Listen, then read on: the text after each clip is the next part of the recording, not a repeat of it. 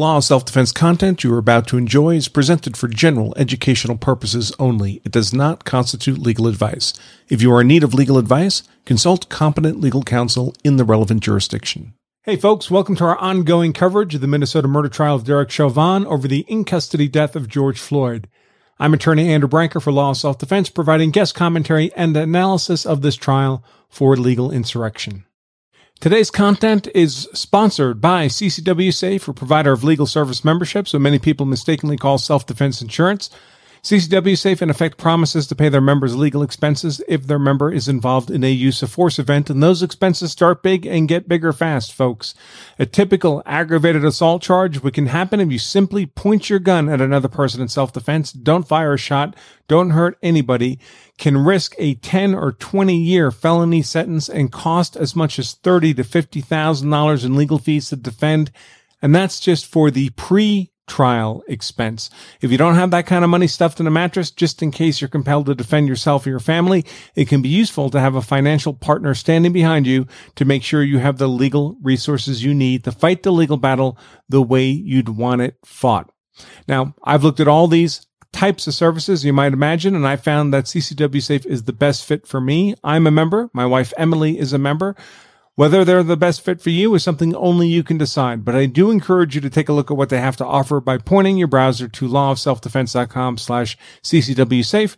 And if you do decide to become a member of CCW Safe, you can save 10% off your membership at that URL, lawofselfdefense.com/CCW Safe, using the discount code LOSD10. That's LOSD for Law of Self-Defense and the number 10. Today we saw testimony from a variety of state's witnesses, including wrapping up the testimony of firefighter Genevieve Hansen, a bystander witness, testimony from Christopher Martin, a clerk in the Cup Food store where Floyd passed the counterfeit bill that led to his arrest, testimony from Christopher Belfry, a driver who observed some of the events from his red SUV parked near the intersection, testimony from Charles McMillian, an elderly man who was among the first bystander witnesses of the event, and testimony from Minneapolis Police Lieutenant Jeff Rugel, a foundational witness who manages the department's information systems. Really, the only substantively new evidence in the case came from the clerk Martin, with some modest insights, I think unintentionally, added incidentally by Mr. McMillian. Most of the witnesses, however, did little more than add more emotional-laden baggage to the trial. Indeed, Mr. McMillian himself literally broke down crying on the witness stand to the point where the court recessed for a short time so he could recover himself. Apparently, like Floyd, McMillian had also recently lost his mother. I won't spend much time on the testimony of Lieutenant Rugel's because it's foundational in nature. For those who may not know, any evidence to be introduced in court must have a foundation, a reason to believe that the evidence is genuinely related to the circumstances of the trial. One cannot, for example, simply introduce a recording of a 911 call, but instead must first introduce testimony from a human being who is in charge of the 911 recording system, who can attest to the genuineness of the recording. That's the necessary foundation required before the recording itself can be admitted into evidence. The Chauvin trial involves a great deal of audio, video, and computer records within the control of the Minneapolis Police Department, and we can expect much of this to end up in evidence in this trial. In order for all this to be admitted into evidence, however, we must first establish foundation, and that's the role that Lieutenant Rugel, in charge of the MPD's information systems, served with his testimony in court today. I'll note that much of the testimony of Rugel involved playing a great many body camera videos in open court, as well as surveillance camera videos, the city's milestone camera system. So if you're interested in viewing those, this testimony would be a great source for that, but kind of a lengthy way to do it. Perhaps at some point I'll break out the various video portions from the overall Rugel testimony for purposes of easy reference in the future. I'll also only briefly cover the testimony today of firefighter Genevieve Hansen, simply because her testimony itself was brief. And of Christopher Belfry, because he just didn't add much substantively to the case narrative. In fact, he wasn't even subject to cross-examination. So with that overview out of the way, let's dive in. So first, state's witness Genevieve Hansen, Minneapolis firefighter. You'll remember that Ms. Hansen is a firefighter who was a bystander witness clad in sweat clothes of Floyd's arrest. Yesterday's court proceedings concluded with Judge Cahill dismissing the jury from the courtroom and chastising Ms. Hansen for being hostile and argumentative with the defense during cross-examination. Ms. Hansen's response to being scolded by the judge for being argumentative with the defense was to become argumentative with Judge Cahill. Judge Cahill was not amused. You can view this on-the-record scolding, after which court recessed for the day, embedded in the text version of today's content. Then the court began the day today with the not yet completed cross-examination of Hansen by the defense. It seemed to me likely that someone had spoken with Hansen about her off-putting conduct the day prior, because she was all yes sir, no sir today. As it happened, the defense really only had one additional question for her on cross. Had she shown the police officers on scene anything identifying her as a firefighter? Her answer? She had not. And that was it for cross of Hansen this morning, and you can view that cross embedded in the text version of today's content. Then the state took the opportunity to redirect, asking Hansen if the reason she hadn't shown identification was because she didn't have it on her person, this being her day off, and she agreed that was the reason. It's unclear to me how that cures the fundamental issue here, however, which is that the officers on scene had no basis to believe she was a firefighter other than her word, the word of an unknown woman who was part of an angry crowd and who herself was referring to the officers using the B word. Hansen's redirect examination, the video of it, is embedded in the text version of today's content. I'll note as an aside that I suspect that one of the reasons the defense was so brief in this last bit of cross-examination of Hansen, why they only had that last question about whether she showed identification to the police, is that they did not want to give Hansen a chance to rehabilitate the very negative image she'd created by her conduct the day prior. If so, good move by the defense. Next up, we have state's witness Christopher Martin, who is a Cup Foods clerk, the clerk who dealt with Floyd. This is a 19-year-old black male, again, at the time, no longer, but at the time he was the clerk in Cup's Food, to whom Floyd attempted to pass the counterfeit $20 bill that led to Floyd's arrest, and to whom Floyd's passenger in the Mercedes had similarly tried to pass a bad bill earlier in the day. Again, Martin no longer works at Cup Food, but he did at the time. Martin's later testimony was largely that of a bystander witness, because he saw the crowd outside and he joined them. And that portion of the testimony added little value in the sense that we've already heard from numerous bystander witnesses with essentially the same viewpoint. His earlier testimony today, however, centered on his personal interactions with Floyd inside Cup Foods, and also out by Floyd's car when trying to get Floyd to make good on the cigarettes he'd purchased with the bad bill. And that did add substantive value to the trial narrative. Unfortunately for the state, it seemed to me that this substantial value was to the benefit of the defense rather than the prosecution. Several key facets of Martin's testimony could really only be characterized as favorable to the defense, including 1. Floyd had indeed passed a rather obviously fake counterfeit bill after his friend had failed to pull this off in the very same store with the same clerk earlier in the same day. Floyd appeared substantively impaired while in the store. Martin said he did look high. 3rd, Floyd was an unusually large man. It was what made Martin, the clerk, take exceptional notice of Floyd in the first place. And 4th, Floyd had refused repeated offers to simply make good on the bad bill, pay for his cigarettes with actual money, and the whole incident would be forgotten rather than have the police called. Certainly, it's hard to imagine how any of that testimony could be characterized as favorable for the prosecution. That said, the state knew the testimony was going to happen regardless, so the state did its best to underplay it. While Floyd may have been high, for example, he wasn't so high that he couldn't communicate verbally with enough dexterity to order cigarettes. On the other hand, Martin had told police investigators that Floyd's speech was noticeably delayed and slowed, and that Floyd struggled saying words like baseball while in conversation with Martin, which is pretty messed up.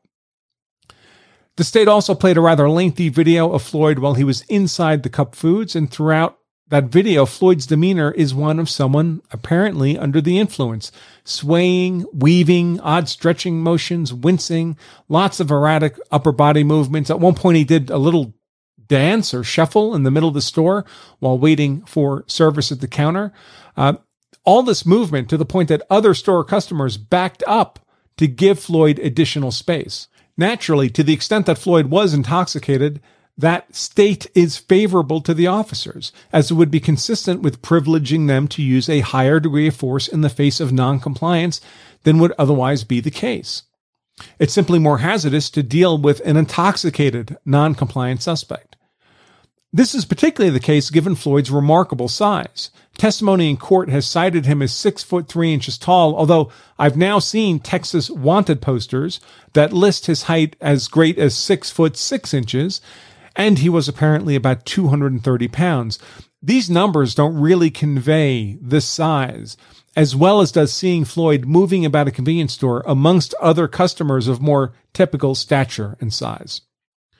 Martin recounts that while he had immediately recognized as counterfeit the bill offered by Floyd's friend earlier in the day and rejected it as payment, when offered an essentially identical bill by Floyd, he initially accepted the bill as payment for cigarettes. But then, knowing that he himself was going to be obliged by his boss to make good on the bad $20 bill personally, this was store policy for a clerk accepting counterfeit money, Martin had second thoughts about letting Floyd get away with this fraud. Martin alerted his boss, the manager, to the fake bill, and seeing that Floyd was still sitting in the driver's seat of the Mercedes SUV parked across the street, Martin's manager sent him out to ask Floyd to come back into the store and make good on the purchase.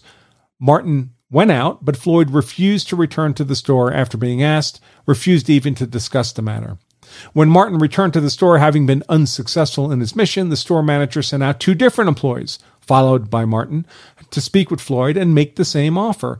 Again, Floyd, for the second time, refused to make good on the purchase. It was only at this point that the manager had a store employee call 911 to report the crime. This is the call that resulted in the first 2 officers, Lane and King, arriving on the scene, to be followed shortly by Chauvin and Tao, all to effect Floyd's arrest. Now, at this point, Martin's testimony reverted to that of being a sidewalk bystander because he joined the crowd outside. And again, that portion's of little additional value, so I'll skip over it here. But you can see the entirety of Martin's direct questioning by the state in the text version of today's content. Now, on cross-examination by defense counsel Eric Nelson, Martin was obliged to reaffirm statements he'd made to police investigators shortly after the event that Floyd appeared to him to be intoxicated during their interaction in Cub Foods. Nelson also had Martin affirm that the store manager carried a pistol in his back pocket. The pistol is sizable. It's quite clear and obvious in the surveillance video reviewed during Martin's testimony. And that, of course, undercuts the insinuation by the state, and one they've made through previous witnesses, that the neighborhood of Floyd's arrest was reasonably safe and in no way high crime in nature. Naturally, to the extent that the neighborhood could be characterized as unusually dangerous, that would again contribute to the officer's reasonable perception of the need to use perhaps more force and be more focused on the gathering angry crowd and thus distracted from care of Floyd than might otherwise have been the case. So again, good for the defense rather than the prosecution. Further, Nelson had Martin recount how he described to investigators the neighborhood around Cup Food as a hot block to indicate that a lot of situations happened in the neighborhood. It's perhaps worth noting here that Martin not only worked at Cup Foods, he and his mother lived in an apartment immediately above the store, so he would be intimately familiar with criminal events in the immediate neighborhood. It was here during cross-examination that Martin discussed, or Nelson referenced in some detail, how Floyd's speech was slow and delayed, and he had difficulty saying the word baseball.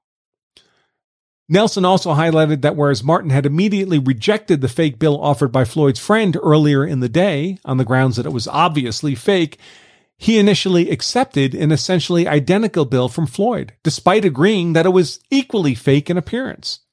Could the difference in response be due to Floyd's unusually large size and intoxicated demeanor? Both factors that officers would also consider in making use of force decisions when Floyd refused to comply with lawful arrest. If such considerations were reasonable for the clerk, could they be unreasonable for the police? In a moment of testimony that I'll concede maybe laugh out loud, when asked about his perception of the anger of the bystander witness and MMA security expert, Williams, Martin told Nelson that it wasn't so much that Williams was angry, he was just defending himself because Officer Tao had pushed him. This would be when Williams aggressively advanced off the curb into the street and towards Tao and the other officers, and Tao held out his hand to stop Williams' progress.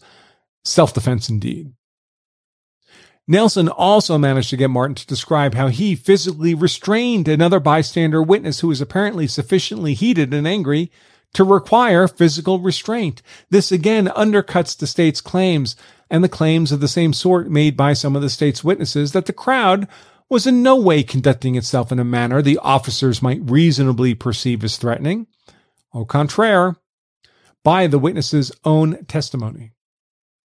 The cross-examination, the video of that of Martin, is embedded in the text version of today's content. Now, the state did do a very brief redirect of Martin, in which they had Martin describe Floyd as having a friendly demeanor in the store, just living life.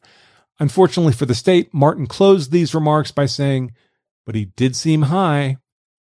There was a similarly brief cross-examination by the defense in which it was once again emphasized how readily Martin had rejected a counterfeit bill offered by Floyd's friend, but then reluctantly accepted an equally obvious fake bill from Floyd himself. And that was that for the state's witness, Christopher Martin, at the time of the events, a clerk at Cub Food. Now, the next witness was Richard Belfry, who was a driver of a red SUV. As already noted, I'm not going to spend much time on this witness. He was a 45-year-old black male, but he didn't add much in terms of value to the narrative.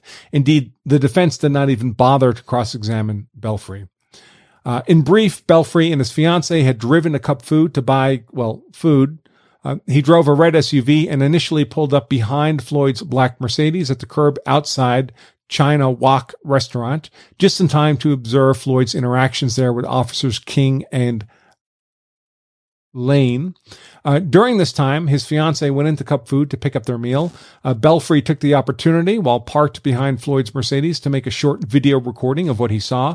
When he heard sirens, he grew concerned about ending up trapped in that spot, decided to move his vehicle, so he drove it across the street, parked at the curb opposite, or I should say beside Cub Food, where his fiancée had gone inside to get their food order. She rejoined him now. And while parked at that curb, the opposite side of the street, Belfry took the opportunity to make another short video recording, this time of Floyd, now handcuffed, being walked across the street to the squad car outside of Cub Food. Shortly after this, Belfry left the scene. Now, neither of Belfry's two short videos nor his personal observations added really anything to the narrative of the case that isn't better noted from other sources of evidence. But nevertheless, I've included video of Belfry's direct examination. There was no cross in the text version of today's content. The last substantive witness of the day was state's witness Charles McMillian, an elderly bystander witness. Charles McMillian, a 61-year-old black male, provided very emotional testimony about the events of that day, at one point breaking down and sobbing in tears to the point that Judge Cahill recessed the court for a short time to allow him to recover. All of that, by the way, appeared to me to be completely genuine. McMillian's testimony as a bystander witness was a bit different than that of the other bystanders because he was on the scene well before the rest of the crowd began to gather. He was the first bystander witness by a significant period of time. He's seen in the videos as standing in the street, but a good 10 or 20 feet, it varies over time, from the squad car. He never attempts to approach the officers in any aggressive way whatever. McMillian can be heard in the various videos, in fact, as the voice urging Floyd to comply, not resist, to get in the squad car, to make things easy for himself. When asked his motivation for this, today McMillian said he'd had his own interactions with police and had learned that once the cuffs were on, it was best to just accept that you were going to be arrested and to stop resisting. Unlike many of the prior bystander witnesses, McMillian gave me no sense that he was attempting to slant his testimony in a manner to favor the prosecution. Certainly, it's McMillian's perception that Floyd had been badly treated by the police and perhaps even that the police were responsible for Floyd's death. He's certainly not pro-defense, but McMillian appeared to be telling the whole truth as he believed it. Nevertheless, there were several moments during McMillian's testimony that I felt very much favored the defense, the officers, despite the emotional scene of McMillian's breaking down in tears on the stand. First, at one point, the prosecution's rolling body camera footage showing the officers moving towards Floyd. This is during direct questioning of McMillian. And And as the officers position themselves to do a full-body restraint, Floyd deliberately kicks out at the officers with both legs. I personally had not seen that before, or at least don't recall seeing it before. It was this kicking conduct that led to the officers sending Tao to look for ankle hobbles in the back of the SUV, and why they were so determined to restrain Floyd's legs from that point forward. Second, while being questioned by Prosecutor Eldridge, McMillian was asked how Floyd appeared to McMillian while being restrained, with Chauvin's knee on Floyd's neck. I expect Prosecutor Eldridge was hoping she'd get a reply along the lines of, he looked like he was being killed. Instead, what Eldridge got was McMillian stating that Floyd had foam running out of his mouth. Or perhaps stunned Eldridge responded with, foam in his mouth? And McMillian immediately affirmed, yes, foam in and out of his mouth. Well, folks, foaming in the lungs, and by extension out the mouth, is of course a notable indication of pathological fentanyl overdose. This would obviously reinforce the likely defense narrative that Floyd was killed not by Chauvin's knee, but by the threefold fatal dose of meth fentanyl speedball drug cocktail he rapidly ingested to avoid its discovery by the police while he was being arrested a few minutes earlier. That was about all the substantive value contained in McMillian's testimony on direct. When it was time for Nelson to conduct cross-examination, he briefly consulted with Chauvin, then announced he had no questions. This was likely the smart play. It seemed to me there would be little upside to cross-examining the elderly and emotionally distraught McMillian, much as was the case with 9-year-old witness minor number 2, and potentially a lot of downside if aggressive cross proved necessary. So the state's direct of Charles McMillian, again, there was no cross-examination, but the state's direct, the video of it, is embedded in the text version of today's content. Finally, the last witness today was state's witness Jeff Rugel, a lieutenant with the Minneapolis Police Department. He was called for foundational purposes, as already described, and that being the case, it doesn't seem useful to cover his testimony in any detail. The individual videos introduced during the testimony may prove useful, but if so, I'll break them out individually so we can discuss them substantively in appropriate context. Finally, after Lieutenant Rugel, the jury was dismissed for the day, but he was kept because there was some additional court business. In particular, the defense, Nelson, wanted to admit into evidence fuller-length versions of the body camera and city surveillance camera footage than the state had offered into evidence. The state had offered abbreviated versions of that footage. Further, the defense wanted that video introduced in such a manner that it could be manipulated using the MPD's own software systems, which allowed for a zoom and pan ability not equaled in the versions the state had offered into evidence. Nelson offered his version of the videos to Judge Cahill, for review. The state said they had no objection to the video on foundational grounds. How could they? They just conducted a very lengthy direct questioning of Lieutenant Rugel precisely to establish foundation for all these videos. But they did say there would likely be admissibility objections later. Now, why would the prosecution want to object to the admissibility of the video gathered by the body and surveillance cameras owned and controlled by the Minneapolis Police Department itself? Good question. Things that make you go, Okay, folks, that's all I have for you today. Join us again tomorrow right here at Legal Insurrection for our ongoing live coverage of Minnesota versus Chauvin. Until then, I'm Attorney Andrew Branca for Law of Self-Defense, guest commenting and analysis for Legal Insurrection. Stay safe.